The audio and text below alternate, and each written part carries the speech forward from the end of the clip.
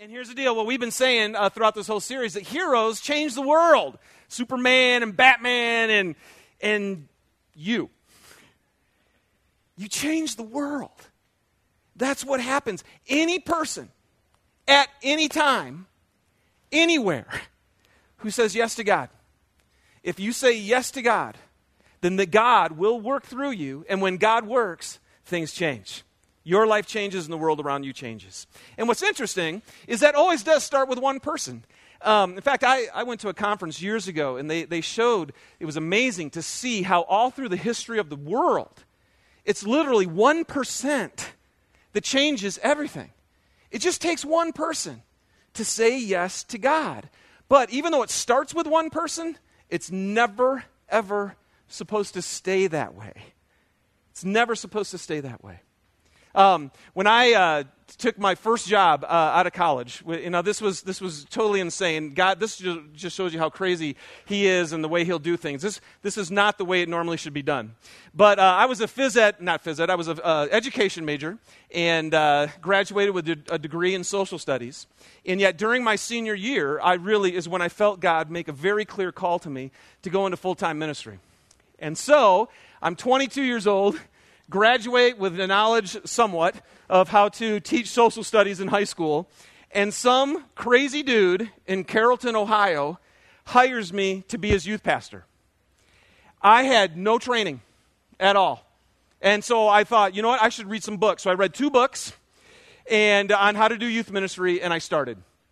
And you can laugh louder than that. Believe me, especially when I look back at this. But one of the things was, I think, and now I do know, that God had given me that gift and He was calling me to do that. I just had no idea what I was doing. And so what I did when I first started, I literally would pray from 9 till noon. I'd sit in my office and I would just pray. Because I'm like, God, I don't have any idea what I'm doing. And then when the kids got out of school, I go and try to hang out with them. And what's cool is I simply said yes to God. Wasn't equipped, hadn't been all the training. I said yes to God. They had never had a youth ministry before, so I got to start it from scratch, from nothing. And within a month, we went from 8 kids to 40. In 1 month. And I'm sitting there going, okay, now I really don't know what I'm doing. And so you pray more. But then, one of the coolest things, and some of you guys know Jen Brum. How many of you guys know Jen Brum? Okay, good number of us. Jen, actually, her and her husband, Jason, moved out here with us to help start the church. But the history of my relationship with Jen is she was the only other person in that small United Methodist Church in Ohio who actually was my age. And the reason she was back in this small little town was she was actually going to join the CIA, and they were doing all of her security checks on her. So she was sitting there waiting. And so I looked at her and I said, hey, Jen, why don't you help me out? Because I'm here all by myself. Well, here's what's hilarious. So I bring Jen in to help me out, but I never let her help me. You know why, right? Because I'm the youth director. And this is my job. And so I did let her do things like, I found out she was a good artist, so I let her paint the wall. That was good. And then it was crazy. I mean, here's this unbelievably sharp girl who I brought on my team to help me. And yet, because I was a youth guy, it was my job. And it was hilarious. So I stayed there for about 2.5 years. Jen actually found Christ. I didn't know she wasn't a Christian when I asked her to help me, by the way. That's another good leadership principle. But she gave her life to Christ at one of our retreats that we did, which was so cool. She went away to go to school. I moved to Detroit to help start Kensington, the church that planted us. I go there, and for the first time, I had somebody tell me what leadership was really all about. You can have a gift of leadership and have no idea how to lead. And I had someone finally help me to understand that, Dave, you aren't supposed to do this alone.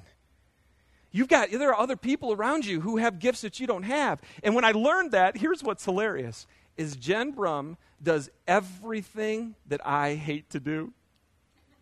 And she does it really well. But don't let her do it. That's what I was doing for 2.5 years. So after about 1.5 years in Detroit, when I could hire an administrative assistant, ding, I'm on the phone. I'm like, Jen, Come on down and help me. And finally, I could hand it off to her, and we were now a team, and we were beginning to multiply ourselves, and we could totally make a difference. You guys see, what happened is I woke up to this reality that you're not supposed to do it alone. It starts with one person, but you're not supposed to do it alone. And sometimes you just need to be woken up, because here's the deal. God wants to change the world, and he's looking for heroes. That's all he needs. And a hero is what? It's somebody, anybody, anywhere, at any time who will simply say, yes, God. I'll say yes to God. So he's looking for that, and here's the point. Every one of you in this room, every person, I hope by the time you leave, you're like, ugh. You're going to look down, there's an S on your chest. You're like, how'd that happen? You're going to fly out of here. I don't know what's going to happen. But I just want you to know, every single one of you in this place, there's not a person in this room who can't say yes to God. And that's all he needs. All right? So let's pray, and then we'll jump into this passage we're going to look at today. Oh, God, I'm so excited for today. So excited for every person who's sitting here, because you love them. You created them. Before they ever came out of their mother's womb, you had already designed them the way that you wanted them to be, and you knit them together perfectly for your purposes. And you knew all the days ordained for them before one of them came to be. God, every person in this room is supposed to be a hero. Somebody who says yes to you, who's linked with you. And I just pray that today we might see what could happen and what might happen if we would grasp this truth that you want to reveal to us today. So would you just come, have your way with us? We love you. Can't wait to hear from you. Pray that you would speak to each person individually and us as a church in Jesus' name. Amen. All right, so let me just catch you up real quick where we're going to find the story of Moses today, who we've been going through. Where we're going to jump in today, the Exodus has already happened. So they've gone through the Red Sea. They're free and clear. They got really hungry. There was no food. They complained and grumbled. One of the things I love about the Israelites, no, I don't love it at all, but they just love to complain and grumble. Okay, so if you're going to read the history of Israel, it's just like, where's God? Hey, I know he just took us through this Red Sea and got rid of all our enemies and got us out of slavery. But what'd you bring us out here for? To die? We're hungry, right? So God gives them manna, and he goes, listen, chill, I'm going to take care of you. And then they go the next route, and he takes them into the Valley of Sin. All of a sudden, they're like, man, we're thirsty. What'd you do? Bring us out here to die? Okay, Moses, hit the rock. Water comes out. They get their drink. Then the Amalekites come, and they face their first real battle. Now there's people who are going to take them down. And this is the story where Moses just needed people raising his hands, and whenever they would have his hands up and people would come under and hold his hands up, they were winning the battle. And then every time he got too tired and went like this, and the Amalekites would start to win. It was just this crazy thing again where God wanted them to see, listen, I just want to show you, it really has nothing to do with you. It has nothing to do with you. It has everything to do with me. And watch, when you're hungry, I'll feed you. When you're thirsty, I'll give you something to drink. And even the guys who come and fight against you, I just want to show you, I know this is weird. We're winning. We're losing. We're winning. We're losing. I'm going to try that with the Lions today. I'm going to watch the whole game like this. It's going to be awesome. I'll have Mariah and Ashlyn by both sides. Hold them up, girls. Hold them up. It's going to be a great day. Woo! All right, here we go. So, and they win. And so the next thing that happens right after this is Jethro, who's Moses' father-in-law, shows up. And Moses tells him the whole story, and Jethro's all excited for him. He's like, man, this is awesome. And what's so cool, again, is Jethro, he now says, wow, the Lord, your God, he's God. And he starts to worship and bring sacrifices to God. So again, because Moses said yes to God, his father-in-law puts his faith in him. It's so cool. But what happens is Moses is busy now being the leader. He's the guy, right? And so Jethro shows up and he watches Moses lead. And Moses is the judge, and so what happens is all the people come to have Moses help them with their disputes. That's his deal. So you got hundreds of thousands of people all lining up to receive from Moses. Okay? So here we are in Exodus chapter 18, verse 14. The scripture here says this. When Moses' father-in-law saw all that Moses was doing for the people. And can I just tell you, we're going to talk a little bit, we're going to switch here to church a little bit. But that's one of the things, like especially pastors or leaders Or maybe you, I'm sure there's some of you in this room right now, you love it when everybody gets to see all that you're doing. Boy, am I busy. Look at all I'm doing. And when Moses saw all that Moses was doing for the people, he asked, what are you really accomplishing here? Why are you trying to do all this alone while everyone stands around you from morning till evening? So here's the first point. If you want to be a hero, you can't do it alone. You can't do it alone. See, and what's really interesting about this is Moses was kind of in the trees, as we would say, right? Sometimes you get caught up in, you're just doing your own thing. In fact, I feel like that happened to us last year with K2. We were so busy doing all this kind of stuff that I felt like, oh my gosh, I'm in the trees. And so what we did is we brought in a group called CSG, Church Solutions Group. And really that's what Jethro is here. Jethro was the first consultant. Did you guys know that? So God hired a consultant named Jethro and brought him in to help Moses get out of the trees and get his eyes back up to see what was really going on. And it wasn't necessarily sin. He just couldn't see it. And I love Jethro. He says, why are you trying to do this all alone? And Moses answered him, and this isn't in the next verse, it says, because the people come to me. The people come to me to seek God's will. See, what's interesting, there isn't anybody else. Moses couldn't see. I know God, I know there's like hundreds of thousands of people here, but they need to come to me. So he just couldn't see that. And then I love Jethro's question to him, well, what are you really accomplishing here? What are you really accomplishing here? Now, was Moses accomplishing something? Was he? Of course he was. Sure he was. You know, however many 75 people that got to meet him that day, you know, and everybody else, I love it, is that they stand around you all day and all night. You guys, how many of you love to wait in a line? Isn't that great? Can you imagine this line? Holy smokes. He says, you can do some things alone, but here's the deal, you guys. You can never accomplish the fullness of what God could do alone. You'll never, ever experience it alone. So he says, why are you trying to do all this alone while everyone stands around you? You can't do it alone. That's the first point. Here's the second point. It's not good to do it alone. It's not good to do it alone. In Exodus 18, verses 17 and 18, after Moses tells him, he goes, so why are you doing this? He goes, well, because everybody comes to me. And go ahead and put it up here. Exodus 18, 17 and 18. Moses' father-in-law replied, what you are doing is not good. You and these people who come to you will only wear yourselves out. The work is too heavy for you. You cannot handle it alone. Okay, so why isn't this good? There's 4 things right here. Number 1, because you'll wear yourself out. If you keep doing this all by yourself, you're not going to be able to handle it. The second thing is the people who come to you are going to wear themselves out. So now everybody's burned out. It's awesome. Sounds like church. Here we go. And then why else isn't this good to do it alone? Because the work is too heavy for one person. And number 4, you can't handle it alone. Man, last weekend we put a new roof on my house. Anybody done that? How many of you put a new roof on your house?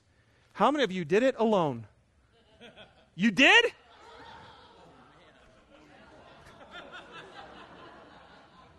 Now, what I really wish is that you could have seen the expression on his face. I mean, seriously, Dave looks at me, and look at him, he's still shaking his head. Oh my God, I can't even fathom.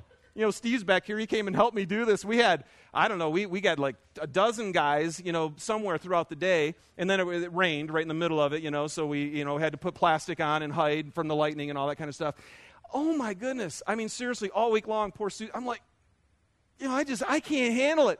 My back is killing me. Everybody who helped me the next day was just like, oh, we were all dying. We had a team of people. Now, it was fun. It was really fun being with that group of guys. To do it alone, God have mercy on your soul. That's horrible. Now, how many of you have ever moved? Right? Okay, all of us have done that. Now, you guys know this too. I've used this illustration before. Because when you move and it's you and your wife, okay, then you need marriage counseling afterwards, right? Because it is like you are not meant to do this alone. But how many of you have moved, though, and had a huge group of people come help you? See, Mike Seifert, who's sitting up in the back, my favorite story ever is I showed up to help Mel. What was that? I showed up to help Mike move. And the coolest thing was, I get there, and there's this army of guys that he had come, just tons of friends. I literally, I think, put 2 things on the truck and ate pizza. Dude, call me to move, right? I mean, that was it. See, it actually, it's not good to do it alone, but man, when you do it with everybody, it's awesome. Can you imagine? K2 here, we have like 1,500 people normally on a Sunday morning. So that would be easily 3,000 people probably that show up to K2 and call this their home. And last year, we found out that in a 3-month period, in 3 months, we had over 4,000 people walk through our doors. Yeah, woohoo! I know, but that's freaky.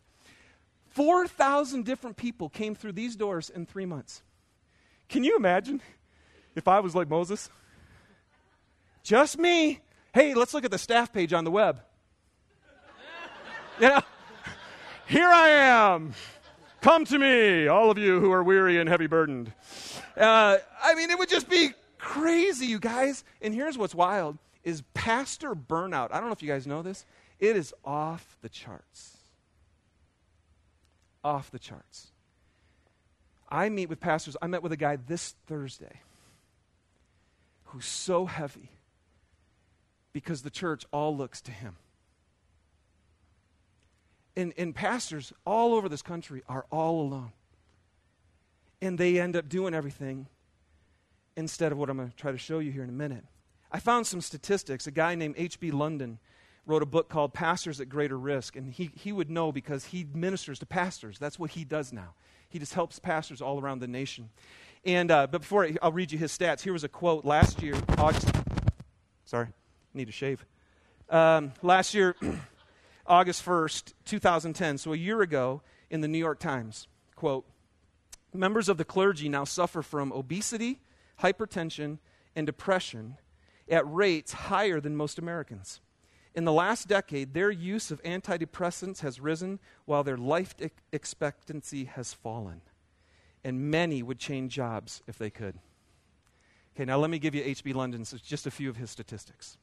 40% of pastors, and this is interesting, and 47% of their spouses, right? Because lots of times we think we got it good and it's not so good at home, are suffering from burnout, frantic schedules, and or realistic expectations. 45% of pastors say that they've experienced depression or burnout to the extent that they needed to take a leave of absence from ministry. 50% feel unable to meet the needs of the job. 57% would leave the pastorate if they had somewhere else to go or some other vocation they could do. 70% don't have any close friends. 75% report severe stress, causing anguish, worry, bewilderment, anger, depression, fear, and alienation. 90% feel unqualified or poorly prepared for the ministry. And here's the one that hits me. 1,500 pastors leave their ministries every month due to burnout, conflict, or moral failure. So I think Jethro looks at Moses and he says, what you're doing isn't good. You and these people who've come to you will only wear yourselves out. The work is too heavy for you, and you cannot handle it alone. When I started ministry in Detroit, when I was finally getting understanding of what it means to lead, I went to a conference by John Maxwell. Don't know if you've heard of him. He's a kind of a leadership guru. And near the end of the last day, I don't know, there's hundreds of pastors in there. Probably in my visual, I can still see it because it was so profound a moment for me. I would say maybe 700 pastors in this room.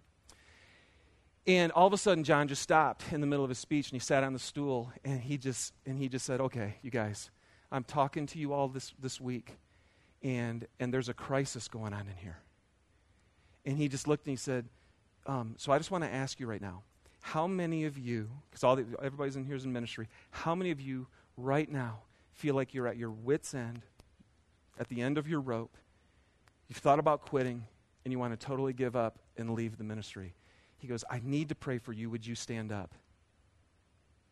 And you guys, 3/4 of the room stood up. I was shocked. I sat there and I looked and tears hit my eyes, these guys were done. They were done. And I don't know, obviously, any of their reasons, but I know one of the main ones is because the people who come to you, you and your people, are going to wear yourselves out because the work's too heavy and you can't handle it alone.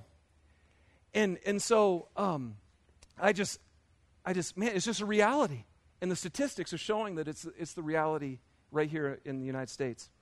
But here's one of the things that was really interesting to me. As a pastor, knowing tons of pastors, I know this is just true. But the thing that's really interesting to me in this passage is that Jethro says, not only are you going to wear yourself out, he says, your people who are waiting here are going to wear themselves out. Now, isn't that interesting? Now, again, if you've waited in a really long line, do you not get worn out? I mean, so why? I just thought about that. Why do the people wear out when one person does all the work? Why does that happen?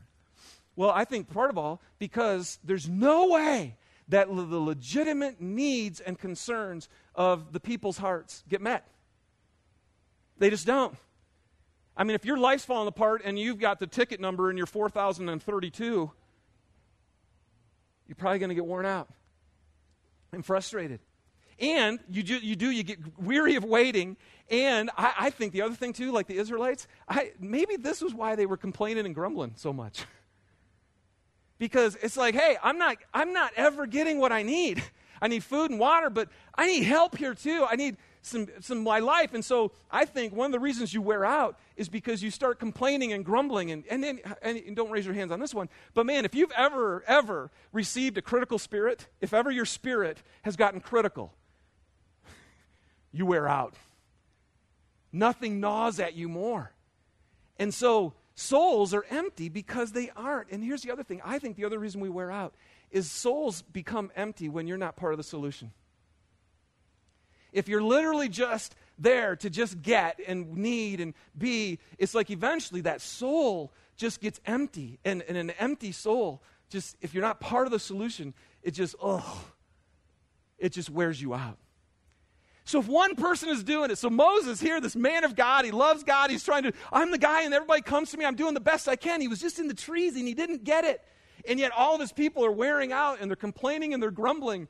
And Jethro, thank God, literally, that God sent him to Moses and said, oh dude, this isn't good. It isn't good. So what couldn't Moses see? What was he blind to by being in the trees? I have this haunting voice from Steve Andrews, my lead pastor back in Michigan. He used to tell us all the time in staff, great people are all around you. Great people are all around you. And what Moses couldn't see is he couldn't see the people. He couldn't see the people that God had placed right around him to help this be something powerful and mighty. So here's the third point. First one is, can't do it alone. Second one is, it's not good to do it alone. Here's the third one. You don't need to do it alone. You don't need to do it alone. Can I just celebrate with you guys? I went on my sabbatical this year, and I was almost mad. You know why? Because I didn't want to leave. You know, and I'll be honest with you. In 7 years, there have been times when I wanted to leave. There have been times when I've woke up for my poor wife, and, there is. It's hard. It's stressful. It's tough. But I am so grateful that after 7 years, when my sabbatical came up, I remember looking at Lad and Christian going, man, I'm jealous that you guys get to lead this summer because this is when it's fun to lead. We're making crazy changes. People are shaking in their boots. They don't know what we're doing. God, I love that. I just wanted to lead. And, and part of the reason, what we're going to celebrate here in a bit, in a few minutes, is the reason that me as your lead pastor right now can be juiced after 7 years is because of you.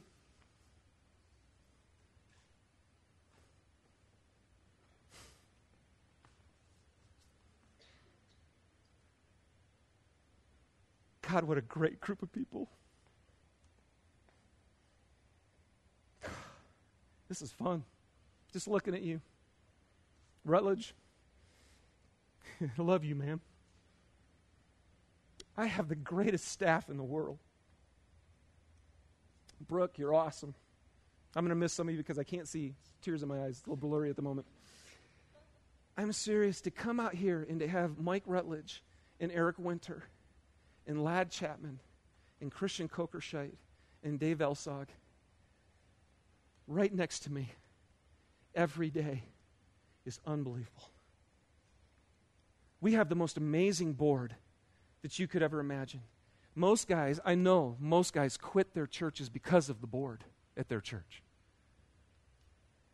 Kyle Kugler sitting right over here. Again, I don't know who else is here. I can't see. Just Friday night and yesterday, we spent almost 24 hours together as a spiritual advisory board. I tell you, to sit next to Evelyn Bossart and Kyle Kugler and Mitch Menning and Bill Green and Danielle Pimentel, there she is right there. Did see her earlier. And Mary Goldring. And, trying to look around the room. Who I'm missing. Oh, Peter Holm. Oh my gosh. What an amazing group of people. To know that our business operations board, which I mean, like, God help me. Seriously, if it was just me, we wouldn't exist because I have no idea what I'm doing at all. But to know that we have Eric Winter, especially, who carries it, and as we call him the glue, but that Eric surrounds himself with a board of men who are gifted in business and love Jesus with all their heart, who help us with every solution, every decision we ever make about finances goes through another board to make sure that we're in line and that we're following what God wants us to do. There is not one decision ever made, ever, on this church, ever, by myself, ever. Thank God. And really, when it's a big one, the management team doesn't make it by itself either. We bring in the spiritual advisory board. We're so surrounded by people who said, I'm going to jump in and I'm going to use my gifts and I'm going to make this thing happen. And so here's the answer. You don't need to do it alone. Exodus chapter 18, verses 21 through 23. He looked at him and he said, Jethro looked at Moses and he said, select capable men from all the people. And I'll just put men and women because obviously that's what it is. Select capable men and women from all the people who fear God, trustworthy people who hate dishonest gain, and appoint them as officials over thousands, hundreds, fifties, and tens. Have them serve as judges for the people at all times, but have them bring every difficult case to you. The simple cases they can decide themselves. And here's the answer. Look at this. Look what's going to happen. That will make your load lighter because they will share it with you. Thanks, Mike. Thanks, Kyle. Thank you, Danielle. Thanks, Brooke. Thanks. We'll share thanks in just a second to all of you. Makes your load lighter.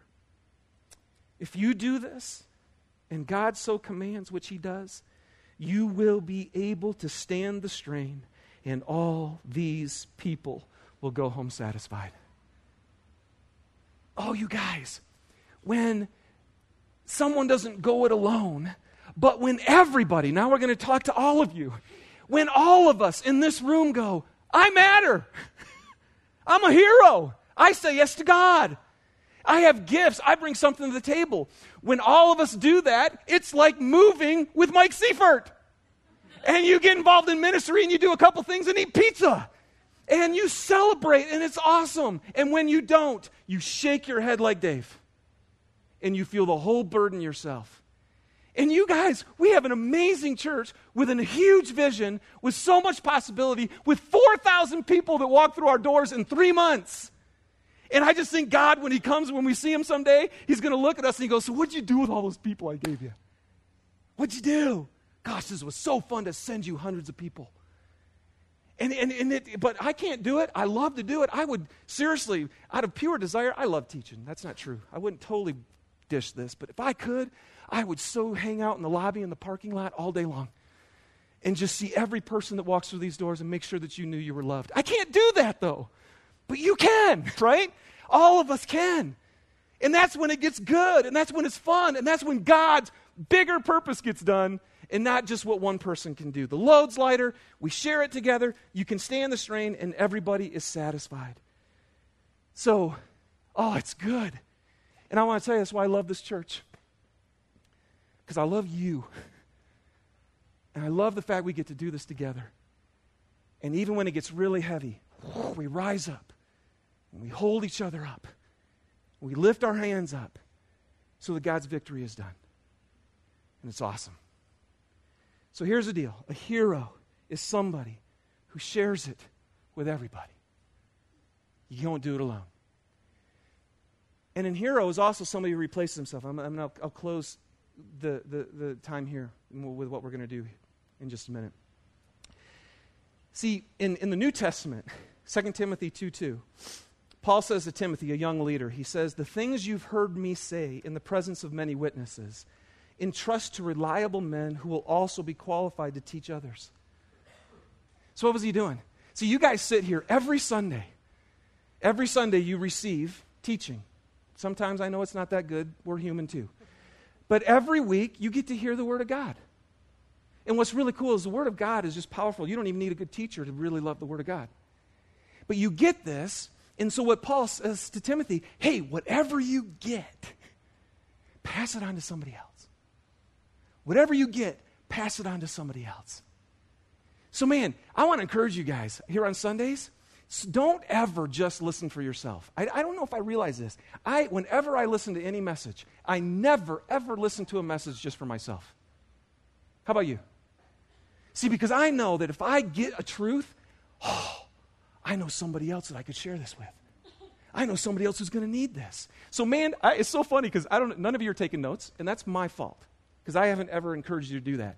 But I know that every time I sit in a message and Mike's teaching last week, my page was full of notes from Mike Rutledge.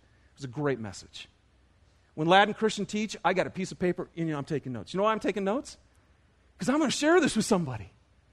And I want to understand it. I want to encourage you, man. You see, if we're going to pass this on and not just have it be about ourselves, what you get it so that you can pass it on to somebody else. You know, Jesus had this mega strategy for changing the world. You know what it was? I'm going to hang out with 12 guys. And everything I get, I'm going to give to them. Everything I get, I'm going to give to them. Everything I get, I'm going to give to them. And 12 guys changed the world. You guys, LTGs, Life Together groups, if you're a mature follower of Christ, woo! All right, thank you. If you're a mature follower of Christ, in other words, you've grown up, you're not a baby anymore, you're not a toddler anymore, you're a teenager now, you're like, man, I need to crank. Can I just encourage you? Because many people want to go deeper. I need to go deeper. I want to tell you, the best way you can go deeper is take one thing that you've heard and try to explain it to somebody else. Take what you get and give it away. And oh my goodness, your life will take a whole new dimension. See, because that's what Jesus did. Jesus never said, oh, Father, thanks, that was awesome. That was good. Everything he got from the Father, he passed it on to somebody else. See, that's maturity. Maturity is, I'm here to give myself away. And you know what's so funny? K2's only chance of every person being satisfied, you guys all know, and I know, I've shared this from the beginning. Only promise I got for you is if you get to know me, I'm going to let you down.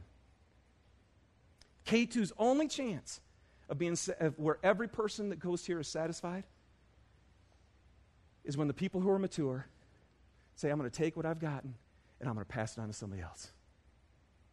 And I'm going to do it in life. Provide a place where people can ask questions, where they can be cared for, where they can be loved and love. It's not going to happen in this hour here, right? It's going to happen out there. And so this is what Moses did. He goes, man, I'm not just going to do this by myself anymore. I'm going to find all these other people, and I'm going to let them do it. And then at the end of his life, he finally realized, it's like, okay, you know what I've got now? I'm going. I'm done. I'm gone. In fact, God told me I don't even get to go to the promised land. Bummer. But here's the deal.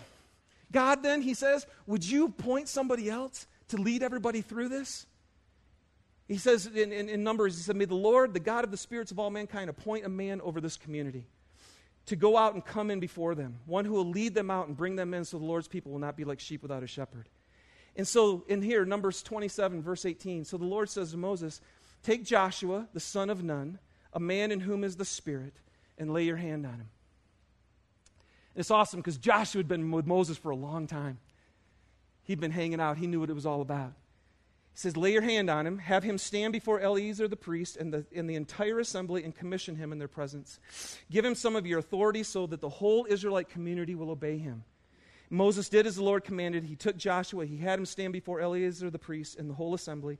He laid his hands on him, and he commissioned him as the Lord instructed through Moses. So now what's the deal? So when you lay your hand on somebody, what that means is literally, it was a symbol to say, Moses, to say what the authority I have that God has given me and that I've exercised, I'm now passing on literally to you. Now you have it, Joshua. And stand in front of the whole assembly so that everybody who's there knows Joshua's going to lead. Amazing verse, Deuteronomy 3:28. Another place where God tells us to Moses, and he says, Moses, commission Joshua and encourage and strengthen him, for he will lead this people across, and he will cause them to inherit the land that you will see. Commission him. That word literally means to command. It means he is, and I love because God says he will lead his people. It's going to happen. So you commission him, you charge him, you command him, you encourage him, and you strengthen him because Joshua's the guy who's going to lead. So we're going to do that today, you guys. Today we're going to do this. We're going to celebrate the truth that I've been sharing with you. I want you to see the reality of what's going on here at K2, the church. And we're going to do a commissioning. And we're going to strengthen and hopefully encourage some of the leaders who are taking leadership here at K2.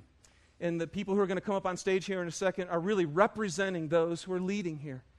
And we know there's a lot of leading that's going on with kids. There's a lot of you volunteer and you serve, and we'll get to that in a moment. But the people we wanted to say here are people who have stood up and said, I'm going to lead other adults. I'm going to take this mantle and I'm going to do it. And just like Joshua's going to lead, these people are going to lead us into this year. And I want to tell you, man, don't you dare. Oh, no, that's not true. I'll forget that, come back to that later. I believe with all of my heart, you guys. I smell it, I sniff it, I see it, I hear it. God is moving all around here. It's going to be a whale of a year. And the only way that's going to happen is not by my leadership, it's going to be by yours.